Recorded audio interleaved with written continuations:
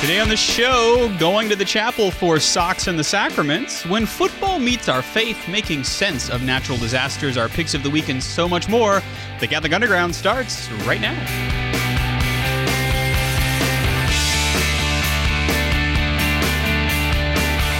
Sing along if you know it. It is time for the Catholic Underground, the CU Weekly. We are the podcast that tries to cut through the noise of the digital continent and bring you the topics that matter. It's episode number 353, I believe.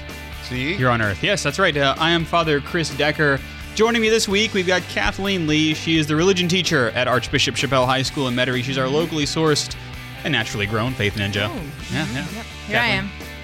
Also, we've got Olivia Galino. She's the Associate Director of Youth and Young Adult Ministry for the Diocese of Baton Rouge in Louisiana. Yes. Because Baton Rouge is a fast food restaurant up in Toronto, in Canada. I am not their Associate Director of Youth and Young Adult Ministry. No, they don't have one. That would be... Welcome, For now. Olivia. Yeah, Hi. for now. That's right. Let's go up to the Jeff Star 1 near-Earth orbit satellite and to Jeff Blackwell. He is the technical director of the CU. He's the commandant of that there satellite. Hello, Jeff. Hello, Father. Good to be here. That's right.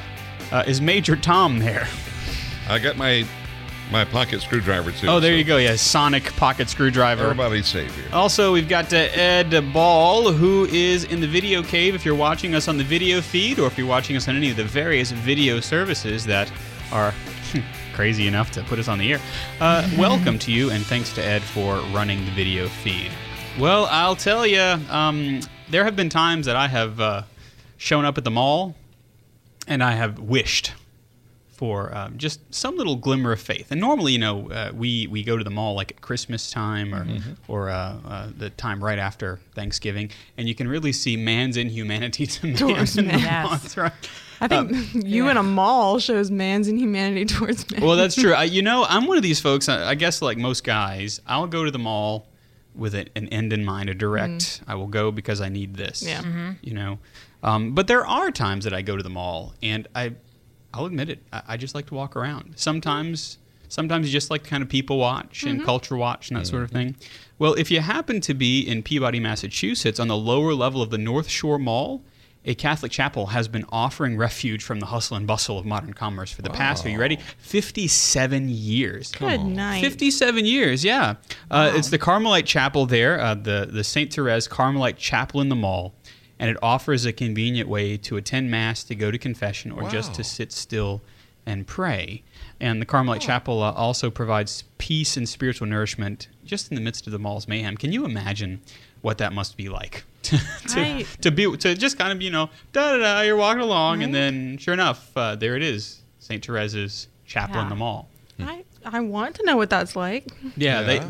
I wonder what would happen in a place in the South, like here in Baton Rouge, or perhaps in New Orleans or Mobile or somewhere like that, or even in Atlanta. I don't know one in Atlanta, where you have a chapel that is smack dab in the mall. Yeah. And this particular chapel was founded in 1960 as part of Cardinal Cushing's initiative to bring God into the marketplace. So its whole point in 1960 was to serve mall goers looking for spiritual sustenance. But of course, you'd have to go. I'd have to go. Yes. You'd have to pop in. Of course, they have a gift shop and everything too. But Well, naturally. Yeah. It is a mall. it is a mall. Yeah. But it's so cool because it's kind of harkening back to like when churches used to be the center of a town, the center of the life in the town, and so this is a way of kind of bringing it back to that. Yeah, I mean it's a pretty groundbreaking microphone groundbreaking. Control yourself. Sorry. I get excited when we talk about commerce and Catholicism. Because we're talking about malls. That's right. I love the mall. No, but the really cool thing about it is it really is that intersection. And to be very progressive thinking, actually, to say, we need a center of Catholicism, the center of where Jesus may not be easy to find.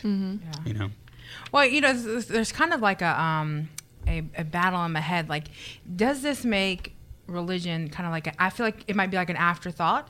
Kind of like, okay, I'm in the mall, and I guess like I'll stop in because this is bizarre. Yeah. But then it's kind of like fishing. Oh yeah, okay, well I guess I'll stop in, and then boom, there's Jesus. Well, listen to the numbers, Kathleen. Okay, Please so tell me. Mass attendance is up in recent years after a period of decline, and this is according to Father Gilson George, who's the director of the chapel. He says about 100 people come to Mass each weekday. Really? Can you imagine having 100 people? I can't imagine. I mean, I'm in a small parish, but I can't imagine having 100 people. Well, I wonder too if it's for like a daily Mass. Yeah, well, I wonder too if it's like, well, it's not out the way. I mean, I got to get some things anyway. Yeah, so. sure. Yeah, they'll stop in. Yeah. I bet there's some people who come just to go to that Mass. Well, that's true. You know, who are that's just their part of their routine. And it kind of functions, if you will, as kind of like a virtual parish. So 500 attend on Saturdays. Wow. And he estimates that about 90% make that special trip to the mall just to go to the chapel. They have Mass twice a day, 3 times on Saturdays, and as many as 6 times on holy days of obligation. So it offers daily communicants what might not be available even in their home parishes. I mean, we're seeing that in a lot of places where, you know, interestingly enough, I suppose that in Massachusetts they don't quite have the priest shortage that some of us talk about in the southern states. But to be able to kind of to dump your proverbial eggs in that basket and say, no, we're going to staff this place. We're going to make sure that this is a real important component of who we are as a diocese.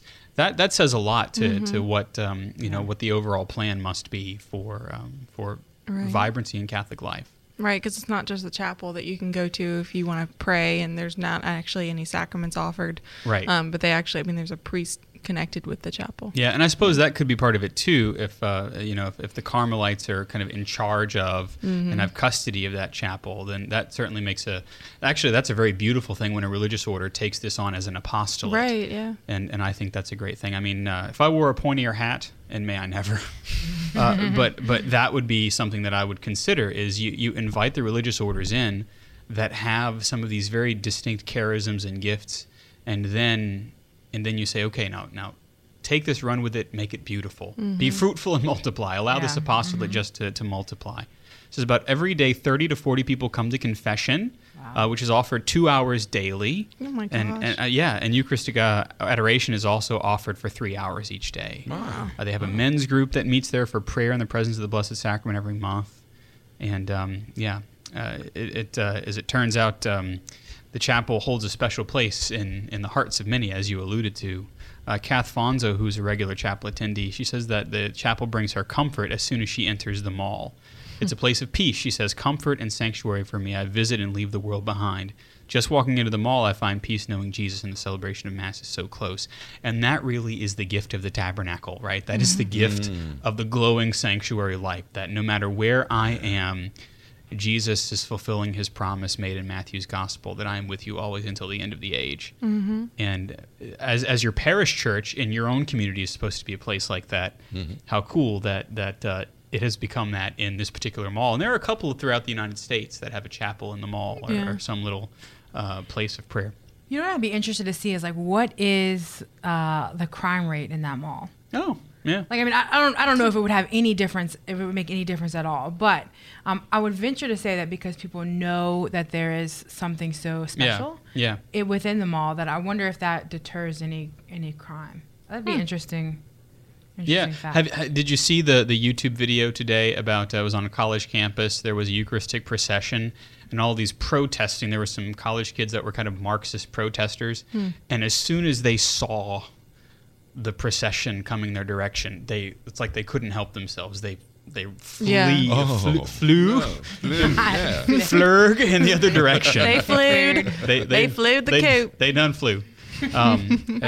And that's the thing. Whenever we are confronted with the reality of Jesus' presence, certainly his Eucharistic presence, we either flee or we say, I wish to go closer. Yeah. You know, or we're somewhere perhaps in the middle of, I don't know what to do. And that's where the priest can step in, you know, or the deacon or the well-informed layperson to say, I know this man called Jesus. Let me show him to you. Yeah.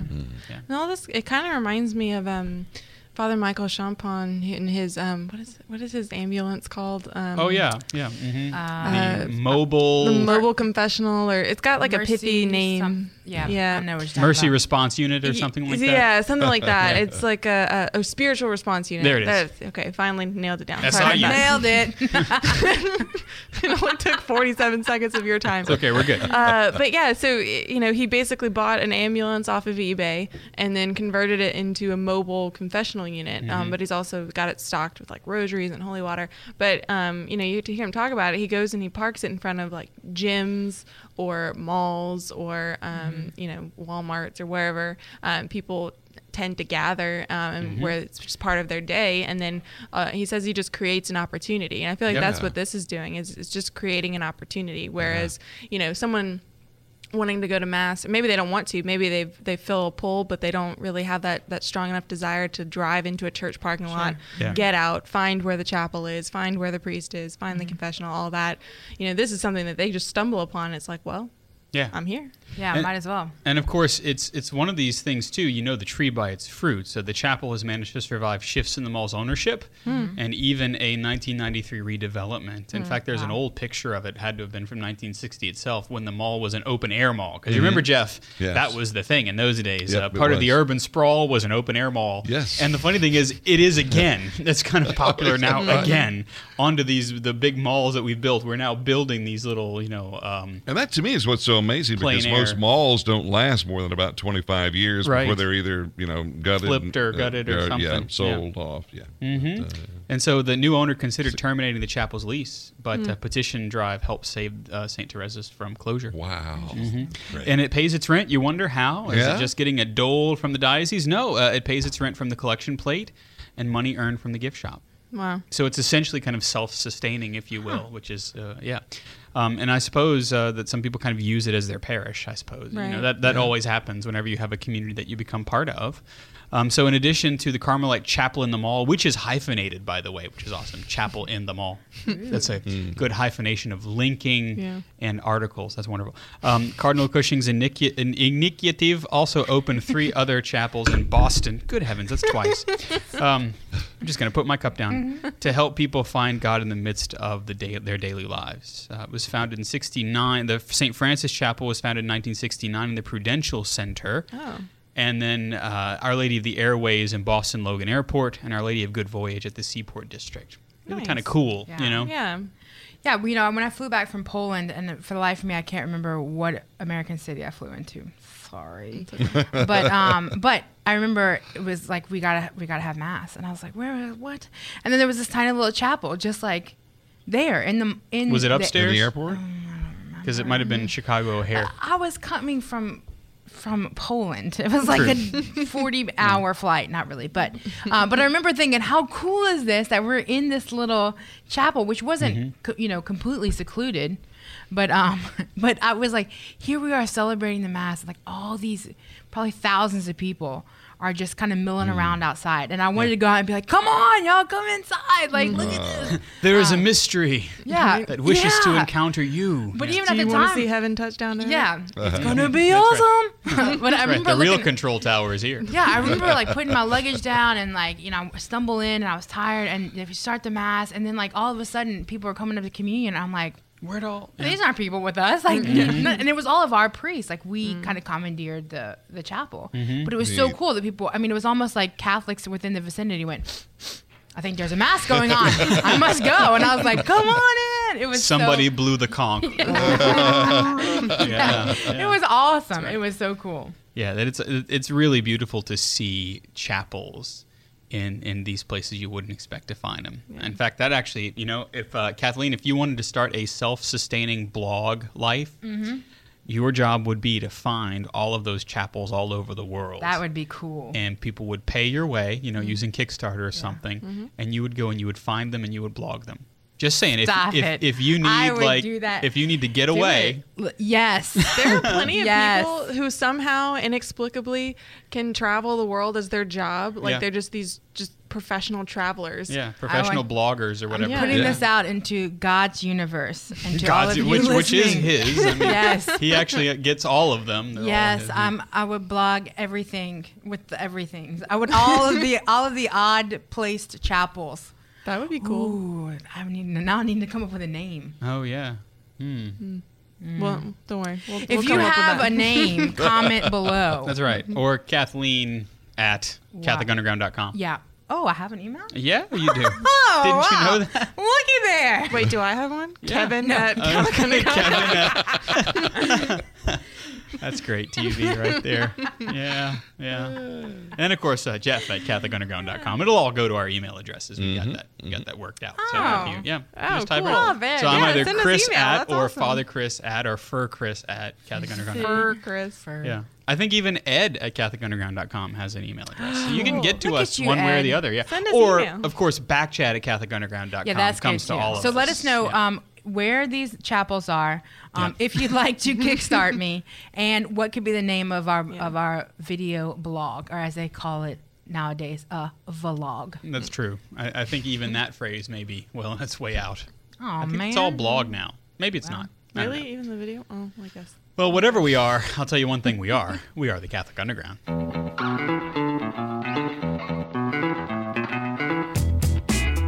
Hi. Oh, wait, I have some good news about that. Yeah. You know how I'm moderator of the Japanese Appreciation Club? Yes. With great joy. They named me in our little group chat this week. I Yeah. almost died. They named me Sensei. Oh. It's either pejorative or a compliment. We don't know which, but either way. I've chosen to believe that I've now been accepted. That's right. There you go. Well, you have found the Catholic Underground. Are you going to have a senpai? I don't know. Well, you have to. Yeah. The senpai would be I only know that actually word from The Kohai and Office. senpai. A sword? This is a sword? No. I learned everything about this conversation from The Office, so Yeah. I'm really out of Yeah, that. the senpai would be the student. Yeah. Kohai, I believe, would be the Okay. Teacher. Then moving on. Sorry. I'm Father Chris.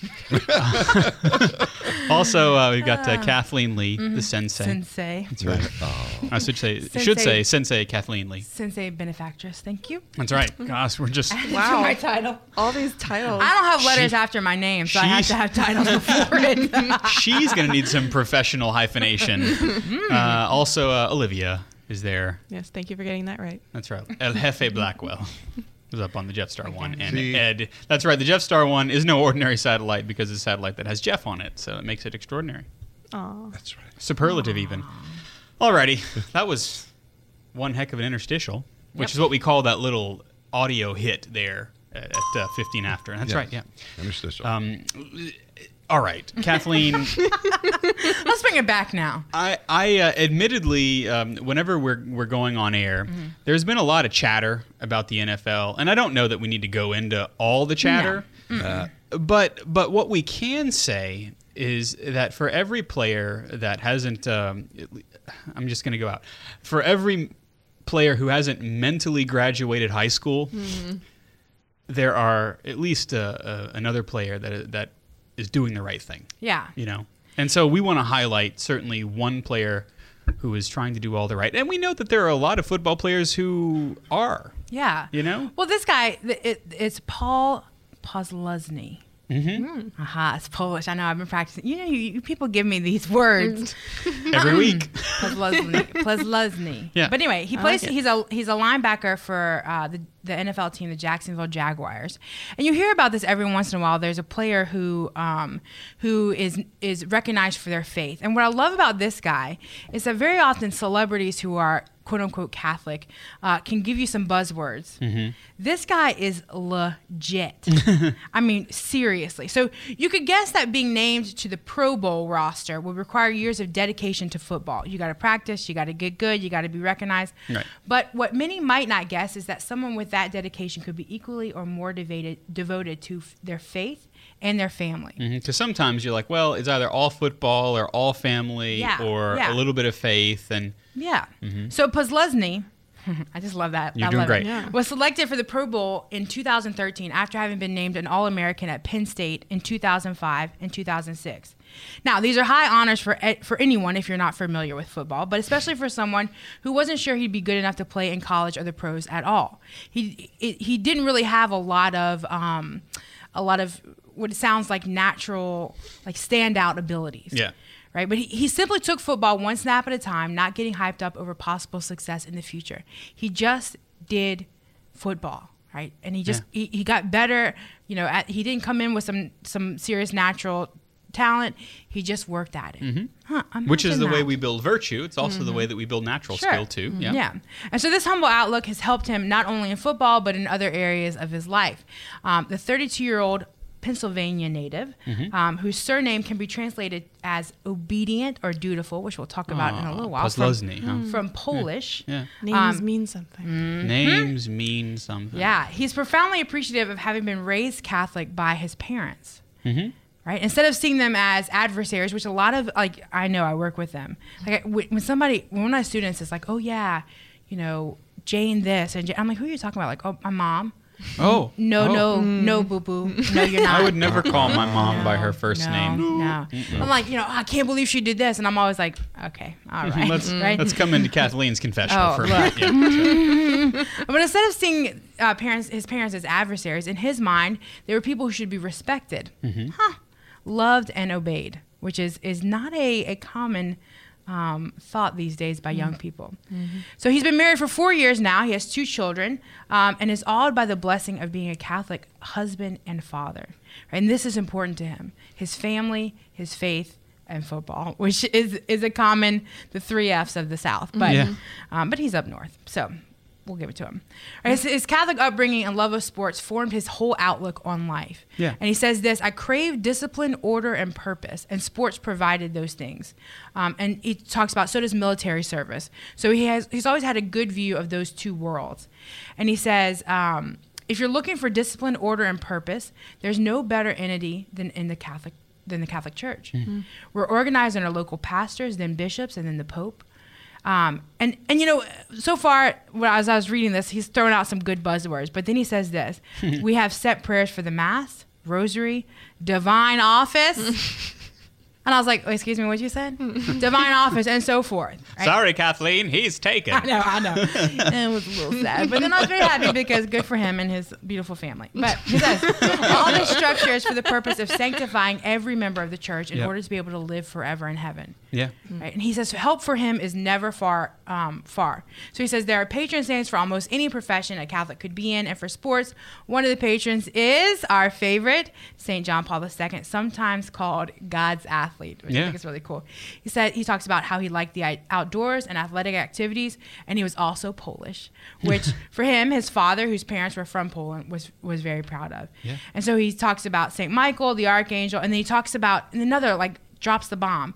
Then he says, then there's a centurion who said he was not worthy for Jesus to enter under his roof, but that Jesus only had to say the word and a servant would be healed. He says this has been immortalized in the Bible and also at every Mass, where we say those same basic words with soul-replacing servant before receiving Jesus sacramentally under the roofs of our mouths. What? There it is. I'm impressed. Someone was listening in I want to be his friend. He said he's always taken his Catholic faith seriously. He said, quote, thanks to my parents who had a very strong influence on me, I've taken the faith seriously for as long as I can remember, kind of like football. There wasn't a single moment with a huge revelation or improvement. I just kept progressing gradually. Right? He didn't have this big conversion moment. It was always just a part of his life. A simple, steady part of his life. You know, you hear a lot about people who have great and beautiful conversion stories.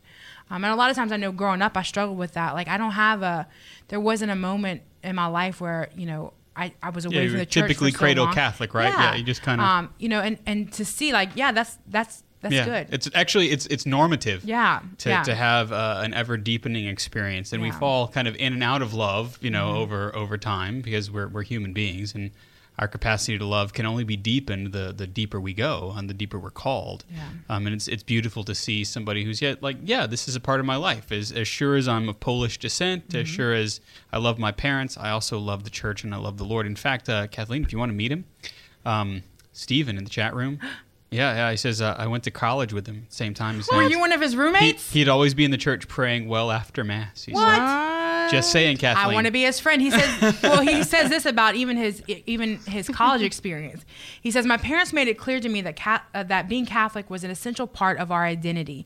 He says, the message stuck with me in college where my roommates were Catholic too. At a time when parents aren't around to tell you what to do, and when there are so many other things competing for your attention, my roommates and I kept going to church. We were starting to make our own decisions as men, and they were the right ones. What? Yes, thank you. Yes. College kids is not a time for you not to be, like, for you to take time off of being faithful. It doesn't work that way. Steven says mostly just served him lunch. Oh, well, I mean, that's okay. You probably shoot him a little Facebook message. I'm sure. That's right. I'm sure. Right. Yeah. Yeah. Okay, it says, obeying your parents is a good thing, but even better is when we have the chance to do the right things on our own and actually do them. Right? For young people out there, this is important, right? It's not a lame thing to choose to do the right thing. Right. Right? And that's, I think, what we're talking about whenever we talk about, kind of in your head, you need to graduate high school and do the right always, Yeah. Mm-hmm. Again, he talks about how obedience is just huge for him. He wants to follow what his coaches say. And that translates into his faith. He wants to follow what the church, just prescribes as good and worthy of belief. Yeah. And he says there's the team, the Jaguars, have a kind of a motto. Chaplain. Chaplain. Oh, sorry. Father Andy Blaskowski. Again with those names. And You're he welcome. talks about servant leadership when he says mass for the players and other team personnel. And he talks also about how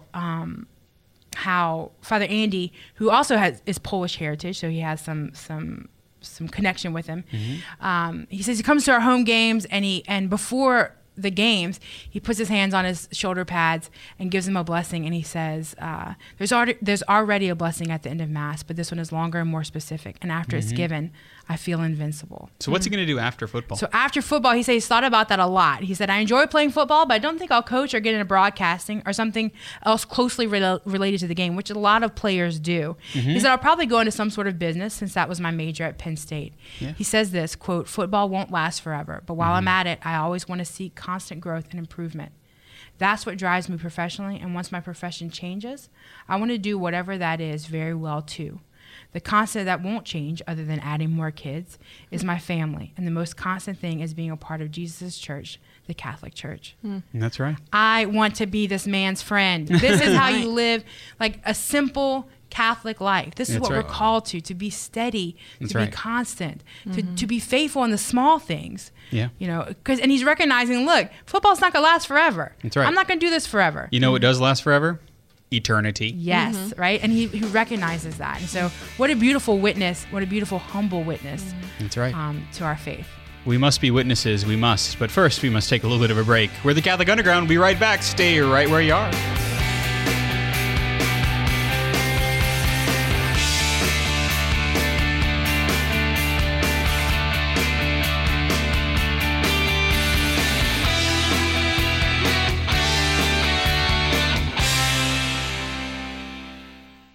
A prayer for vocations. O God, who wills not the death of a sinner, but rather that he be converted and live, grant, we beseech you, through the intercession of the Blessed Mary, ever Virgin, Saint Joseph her spouse, and all the saints, an increase of laborers for your church, fellow laborers with Christ, to spend and consume themselves for souls. Through the same Jesus Christ, your Son, who lives and reigns with you in the unity of the Holy Spirit, God, forever and ever. Amen.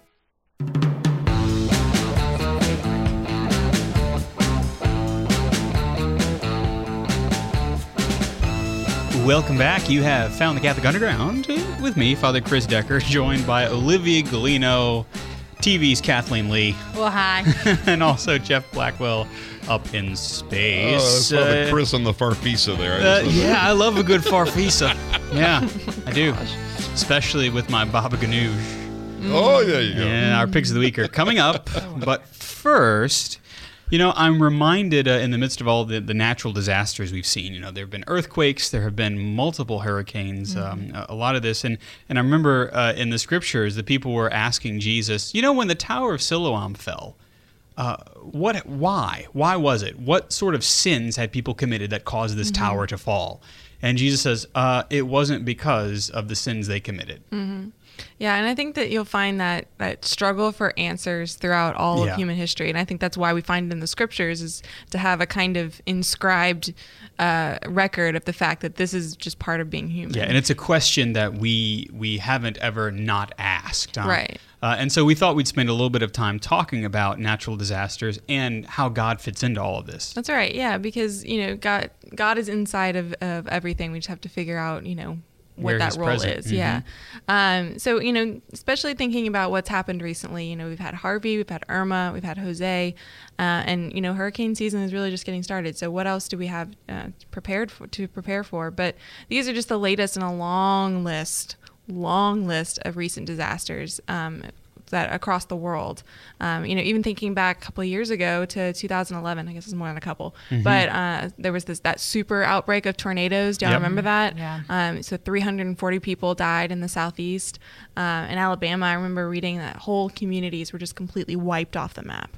And then in Tennessee, there was one family that lost relatives from 4 different generations. Wow.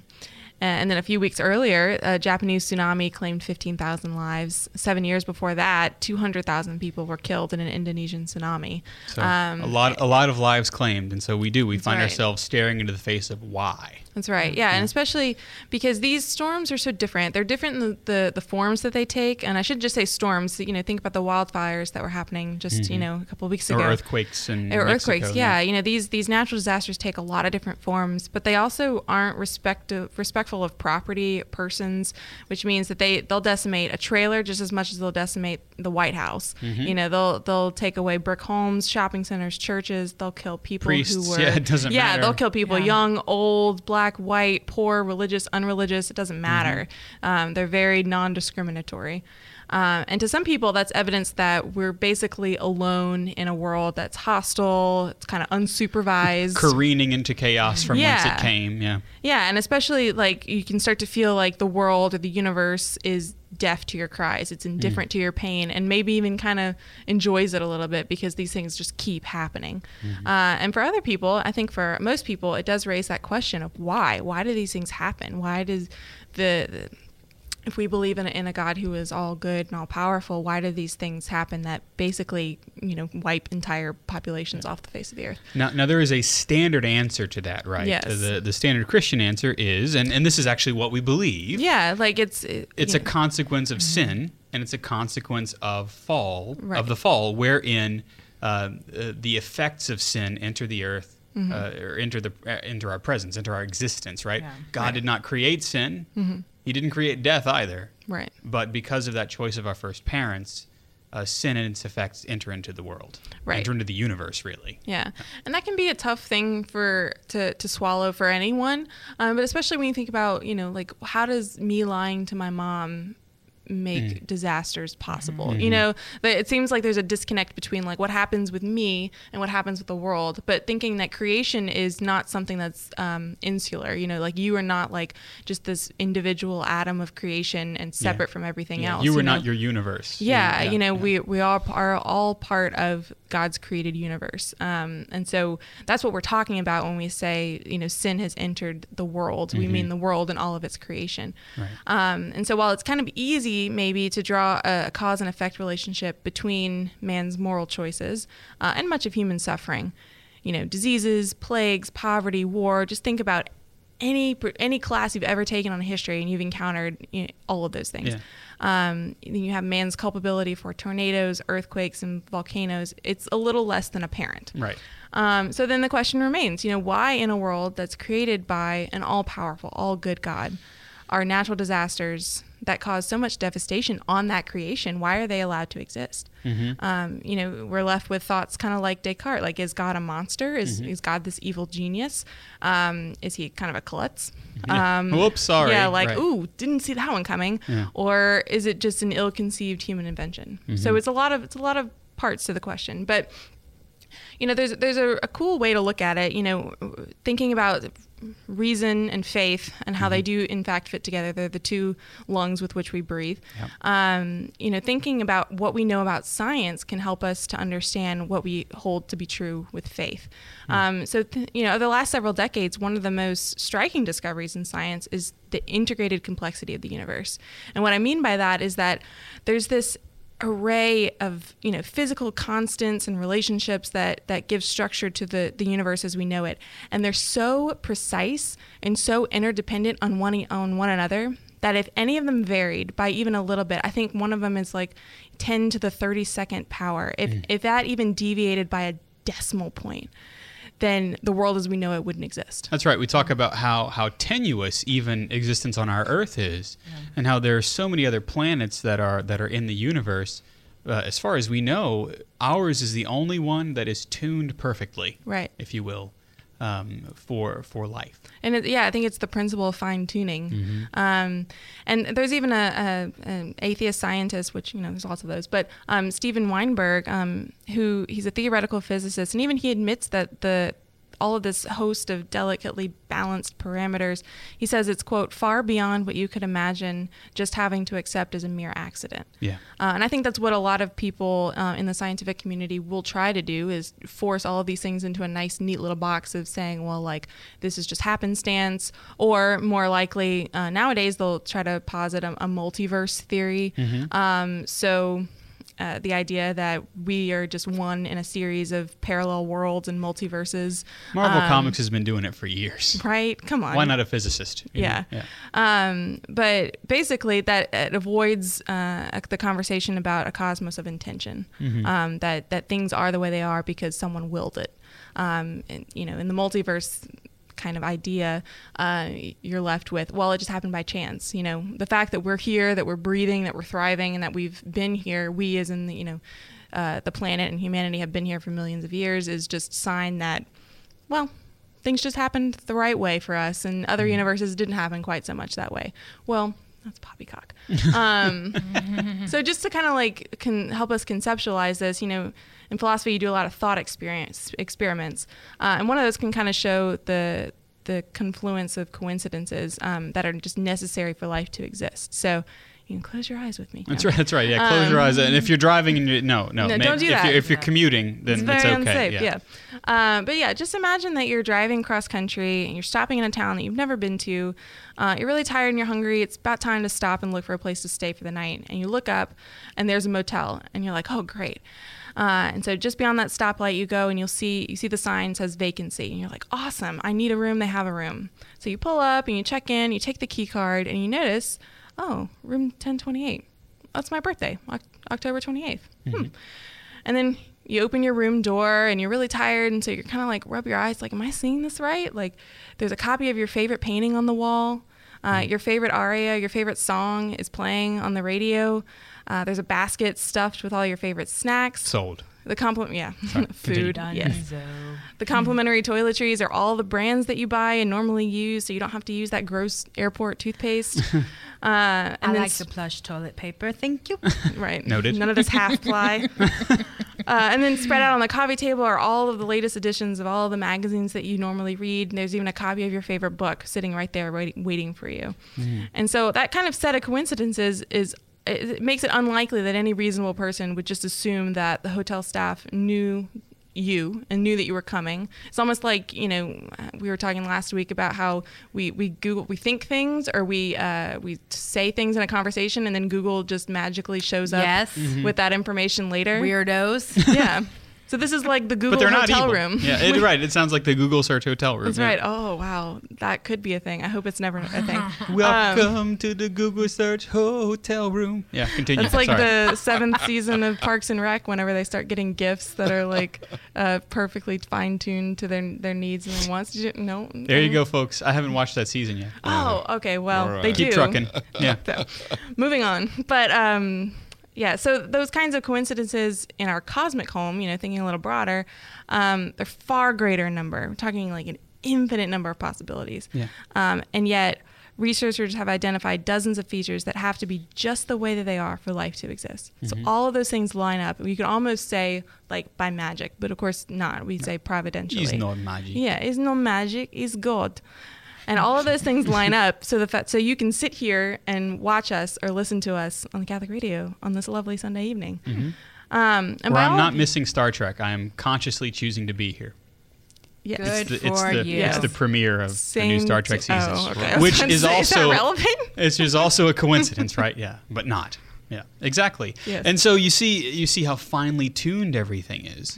So that brings us back into kind of what does it mean whenever we see all these things that are anything but seemingly coincidental, right? Right. Yeah. Because then by all appearances, Earth really is a place that is very much thoughtfully designed for us. And then you look at those kind of sporadic hostilities of natures, and you're like, well, except for those don't really fit. Right. But maybe those hostilities were not part of the original creation. So if you can think back, and granted, anytime we want to think about the state of original justice, as we call it, or like the time before the fall, you have to use your imagination, because we are all fallen and the world is fallen, and so we have to extrapolate that information to try to get back to an original state. Right. But fortunately, the scriptures can help us with that. In the biblical record, at each stage of creation, God pronounced that what he had made was good, right? And then he says it's very good once man has been created. And that divine utterance suggests that in its original state, the world was a hospitable place for man, and that nature was responsive to man's nurturing touch. Because remember, Adam had, such dominion over the animals that he named them. Right. Naming something is a sign of dominion, a sign of power. Yeah. That's why, like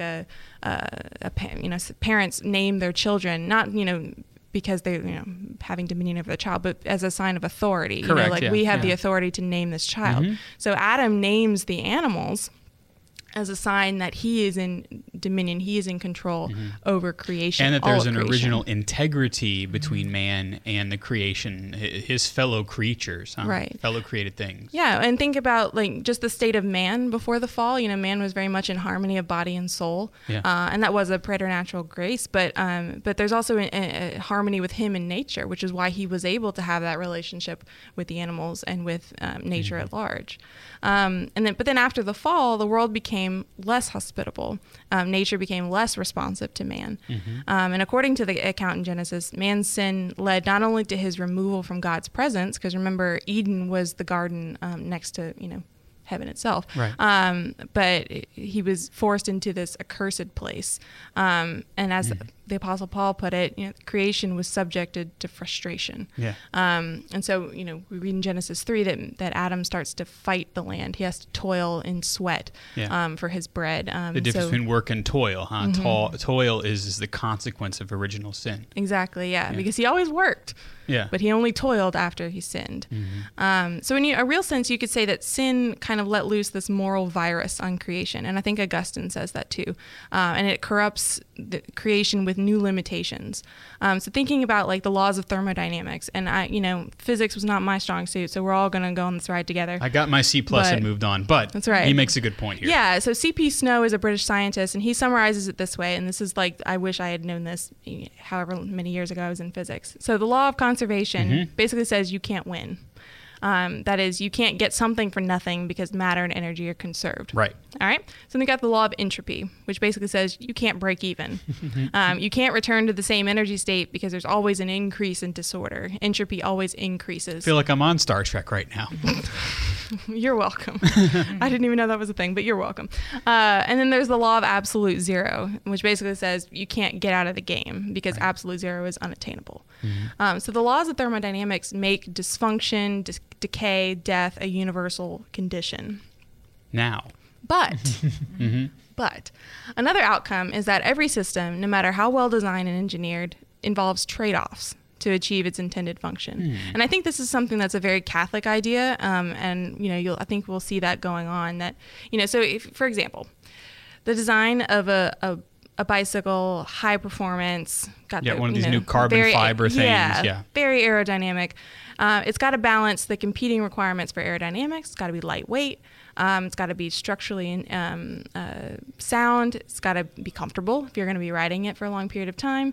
So all those features that make a racing bike fast also make it prone to flat tires, bent rims, you've seen broken spoke. And it makes the rider more prone to saddle sores. Like you see that all the time. Kathleen, most every bike I ever found. So you must have been going fast, Kathleen. Well, I had to buy a special seat. It's got a little bit more cushion. You must have been going fast, Kathleen. Yep. Sure. Like the one time I ever rode like one of those fancy riding bikes with the slender tires, I hit a rock, and I kid you not, it was like the size of my thumb. Yeah. And I flipped. Yeah. Like I hit the rock and the bike just stopped, and I didn't. And so I flipped over, and I like woke up 20 minutes later on the side of the road. Wow. Because that's a natural law as well. That's yes. a physical law. Yeah. Inertia. Objects in motion tend to remain. Yeah. So, thinking about what that means for the universe, I like that I just got to say that. Yeah. The combined influences of, all of the conditions that make life possible. So gravitational, geological, meteorological, all of those things that are necessary for the flourishing of biological life, of which we are a part. All those things make the Earth more prone to things like floods and hurricanes and earthquakes than a planet not suitable for life. So, think about just one of the Earth's features, its 24-hour rotational cycle. Yeah. All that happens because of these conditions, but that sense of rotation also makes hurricanes possible. Hurricanes cannot form without a sense that rotation of the Earth. Inertia, without motion, but the rotation is also helpful for us, right? That's how our temperatures are not, because there are some planets, because of the rotation, like the moon, it's always cold on one side and it's warmer on the other that faces the sun, because of the way that the rotation is synchronized. That's also, Kathleen, why you always see just the same face of the moon. Man. Right. Yeah, sorry. Don't see the dark side of the moon where Pink moon Floyd unit reference. Zappa is located. Yeah. Anyway. Yeah. So it does. The Earth's rotation stabilizes our temperature, provides global coverage of solar radiation for photosynthesis. Then and all plants this got other to grow, stuff. y'all. That's right. And then, of course, our magnetic field, that field. shields us from the radiation. The radiation. Jeff, the radiation. Well, tell me about it. Yeah. And so all those functions are necessary. Right. But it's also what causes those curving weather patterns that we're talking about. So the things that organize into spinning air masses like tornadoes and hurricanes. And what's more, as the Earth turns, it causes friction in the viscous regions of the Earth's core. And then that generates a subsurface heat that gives rise to things like volcanoes and earthquakes. Right. So it's all related. But, the reason I said that it was a very Catholic idea is because, we're very much a people of both and. So there's joy and sorrow. Yeah. Think of the Annunciation. Mary knew what she was saying yes to. She was very much filled with joy because she was pregnant with a child by the Holy Spirit, and he was going to be the savior of her people. But she was also very much filled with sorrow because she knew what it took to save her people. And that's why we can also now look at the redemption of creation, because Christ's death, not only did it redeem us, but it redeemed the entire universe. Yeah. Or multiverse, if you want, Christ redeemed everything. And so even though we suffer from the effects of original sin, which are the destructions, these great opportunities and occasions of suffering, it is the redemption of Christ that helps us to see that this both and is present, Right. Yeah, and I love that you're using the word redemption, because that's what St. Paul says as well, that we groan yearning for the redemption of our bodies. And think of body as also this larger term for talking about creation. Yeah, all of creation. He says that the whole of creation is in throes of childbirth, waiting for redemption, that like a woman in labor. And what are we anticipating? What are we in labor for? Well, we're in labor for that return to what was. That's right. And how is it couched in Revelation? A new heavens and a new earth. That's right. Behold, I will make all things new. Yeah. Yeah. And so we see that in ourselves. We see this desire to transcend our limits and the limits of this world. And that's not a sign of anything, but except that the world that we know is not what it once was, and it's not what it will one day be. Right. It will be better. Exactly. Yeah. Something even greater. Yeah. There will still be an earth in heaven, but it will be a new heaven and a new earth. Yeah. Which is why we will be resurrected, body and soul. That's right. So, all of this is to say that when we're thinking about these horrible tragedies like tornadoes and hurricanes and volcanoes and tsunamis, everything, they're not these evolutionary products of some kind of godless universe, just basically chaos reigns. We can say with Paul that they're the wails of a creation that's longing to be liberated from its bondage to decay. For the sons of God to be revealed. So we recognize, even creation recognizes this state that we're in as fallen. That's right. And yearns for something more, something better. Yeah. So, creation really reveals the scriptures. Exactly. And so we don't say that that makes the disasters any less important and any less just saddening and gut-wrenching for us. And of course, we do everything we can to alleviate suffering, to show that Christ's redemption activates us as Christians. But it can help to give a little bit of context to see that even the world, even the known universe that is fallen due to the effects of original sin, is longing for the time in which all will be synchronized, all will be integrated again. And that is what we hope for, certainly. Well, folks, I felt like I did have a little bit of a Star Trek moment there. That's you did that on purpose. I didn't do it on purpose. Well, maybe I did. That on purpose. I might have. Yeah. I mean, you know what else I'm going to do on purpose? Take it to that part of the show that we like to call the CU. The CU Pick of the Week. Jumped it. I did. Well, you know, You've because never done that before. well, in the old days, can I take you back? Take us way back. Please. So way back in the day, Yeah. that audio hit didn't have my voiceover.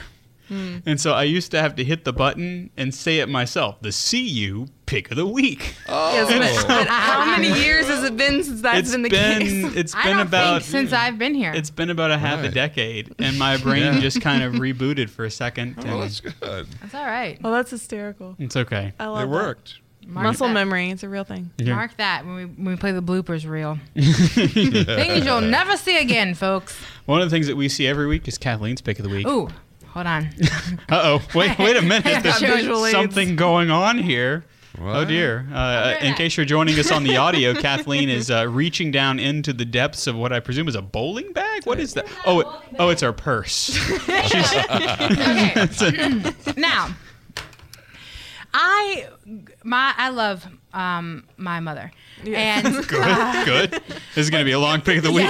but I grew up, and thankfully so. I grew up with my mom. You know, my mom didn't put me in makeup when I was in junior high school. It was just a little bit of mascara here and there, and like some. We always use coral, like a light coral. And so I was slow to the game with makeup. And then when I discovered it and went, "What the heck? I look awesome."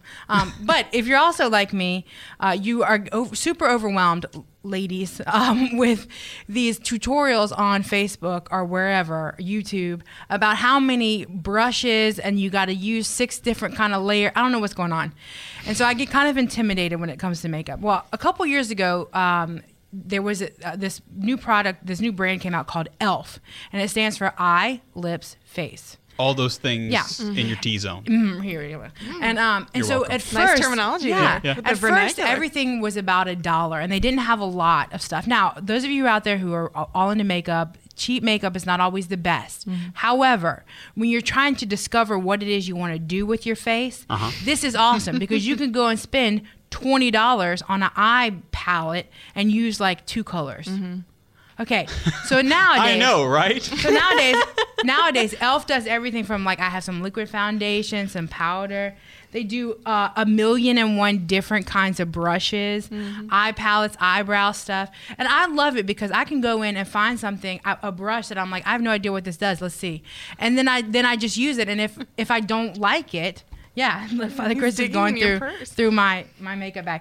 But like, if I don't like it, then I didn't spend a ton of money on it. And if I do like it, well then, here it is. So it's usually between $3 to $8. It started a little bit cheaper, but they've grown up a little bit. Eyeshadow, mascara, eyebrow pencils, foundation, blush, all the way to skincare regimens, right? And those can get a little bit more pricey with mask and Steven in the hydration. chat room says makeup trek discovery. Yeah. Oh my gosh. Now, after a quick scan of the website, the most expensive single object I found was a massaging eye wand at $25. Now, most everything is under $10, or you can find some sets of things that are a little bit more expensive. But it's a great way to kind of put your feet in the water if you're looking to kind of spruce up your face, like me. She said that like a janitor. I need to spruce up my face. Some of us need a little help, and we could potentially spend hundreds on If you're looking to spruce up on your maintenance over here. So that's e.l.f. You can find it in most drugstores and grocery stores across the United States of America. Thank you, Kathleen. You're welcome. Olivia? I think the best part of that was just watching Father Chris while you were talking. I'm sorry. Okay, I can only imagine I must have looked like what you look like when I talk about Star Trek. Basically, yeah, that was pretty much it. Like, what is this? So, okay, my pick of the week is also on the girly side. So, just deal with it. But it's from Hannah Naomi Jewelry. She's on Etsy. She also has her own website. But she hand forges all of her own jewelry, and all of these rings that I wear are hers.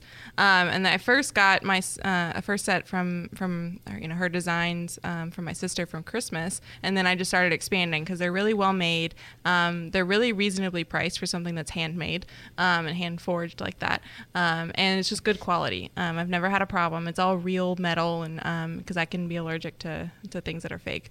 That's not a metaphor. And then and they're really stylish and cute, and she's constantly updating her shop. Wow. Yeah, so Hannah Naomi. I like that we didn't even coordinate that, Kathleen. I know. Look at us. Spruce up your face and your hands. Mm-hmm. Any girl that does her own forging of metals. Yeah. That's awesome. Yeah, it's pretty darn cool because you'll order what you want, and then she'll say, "Okay, it'll take me about 3 or 5 days to make it," and I'm like, oh, I love that. I think I will forge this for you. That's right. Yes. Not that she talks little like this. blacksmith apron. Yeah, with the hood. Actually, she may have to have that. You gotta have good eyewear. Yeah, right. Yeah. But hopefully, she doesn't have the baritone. No. You never know. But you know who does? Jeff. Jeff, your pick of the week. Makeup, jewelry, and mixers. Our friends over at PreSonus have a new series of these AR hybrid mixers, and they're packed with a lot of features with not a lot of money. And I always think of youth groups or Christian artists who are really looking for a compact way to take the show on the road. Mm-hmm. Built-in effects. You have a USB recorder. You can record directly to your mix to an SD card, or you can use the SD card like a DJ to play back your music. Yeah. Or you could play your backing tracks. Nice. To play along to for a youth group. You can plug instruments in like the bass and guitar directly into the mixer with no direct box needed. It comes with recording software that's absolutely free. You can capture 22 discrete tracks through that, hooking up a computer through their capture. And here is something very new. Nobody else has ever done this. It has a super channel for addressing and input directly via Bluetooth. Oh, nice. So you can actually have Bluetooth go into the device. There's a separate channel just for your Bluetooth device. Isn't that cool? All right. Yeah, so it comes in different sizes. They've got like 8, 12, 16, and 22 channels. Very cool. My pick of the week is Inktober. Inktober. Every October, artists all over the world take the Inktober drawing challenge by making one ink drawing a day for the entire month. And if you want some information on that, you can go over to mrjakeparker.com/Inktober. I know I will be taking part in it, so so stay tuned. Yeah, you can go to the Catholic Underground website, and I'll be posting everything on there. Cool. Jeff, we are always thankful for those who are our benefactors, aren't we? Yes, this week Catholic Underground is possible because of people like you. Join the growing number of undergrounders at CatholicUnderground.com/donate. Also, portions of the Catholic Underground are brought to you by audibletrial.com/Catholic Underground. That's audibletrial.com/Catholic Underground. And also by Mystic Monk Coffee. More information at CatholicUnderground.tv. That's right. If you want the show notes for this episode to get all of the makeup tips that we talked about, if you want to subscribe to the podcast audio, you can go to CatholicUnderground.com to do that. Our panelists have been the makeup queen herself, Kathleen Lee, the benefactress, and the sensei, the faith ninja, Hope Samurai, Kathleen. Thanks for having me. And she loves her mama. Yeah, I know, right? Yeah. Olivia Galino's at OMGalino on Twitter. Thanks, Olivia. Thank you. Thank you for not calling me Kevin. You're welcome. You're welcome. It's my honor. My pleasure. Our technical director is Jeff Blackwell at Jeff Blackwellis on Twitter. Thank you, Jeff. Always a privilege, Father. Our research assistant and the leader of the crew in the lab is Jim Hayes. Our video director for this episode has been Ed Ball. And you know me. I'm Father Chris Decker. You can follow me on Twitter at Digital Catholic. I'll be putting my art up there as well. We hope that we've help you cut through the noise and find that still small voice. We are the Catholic Underground. We are Faith Gone Digital, and we will see you next time.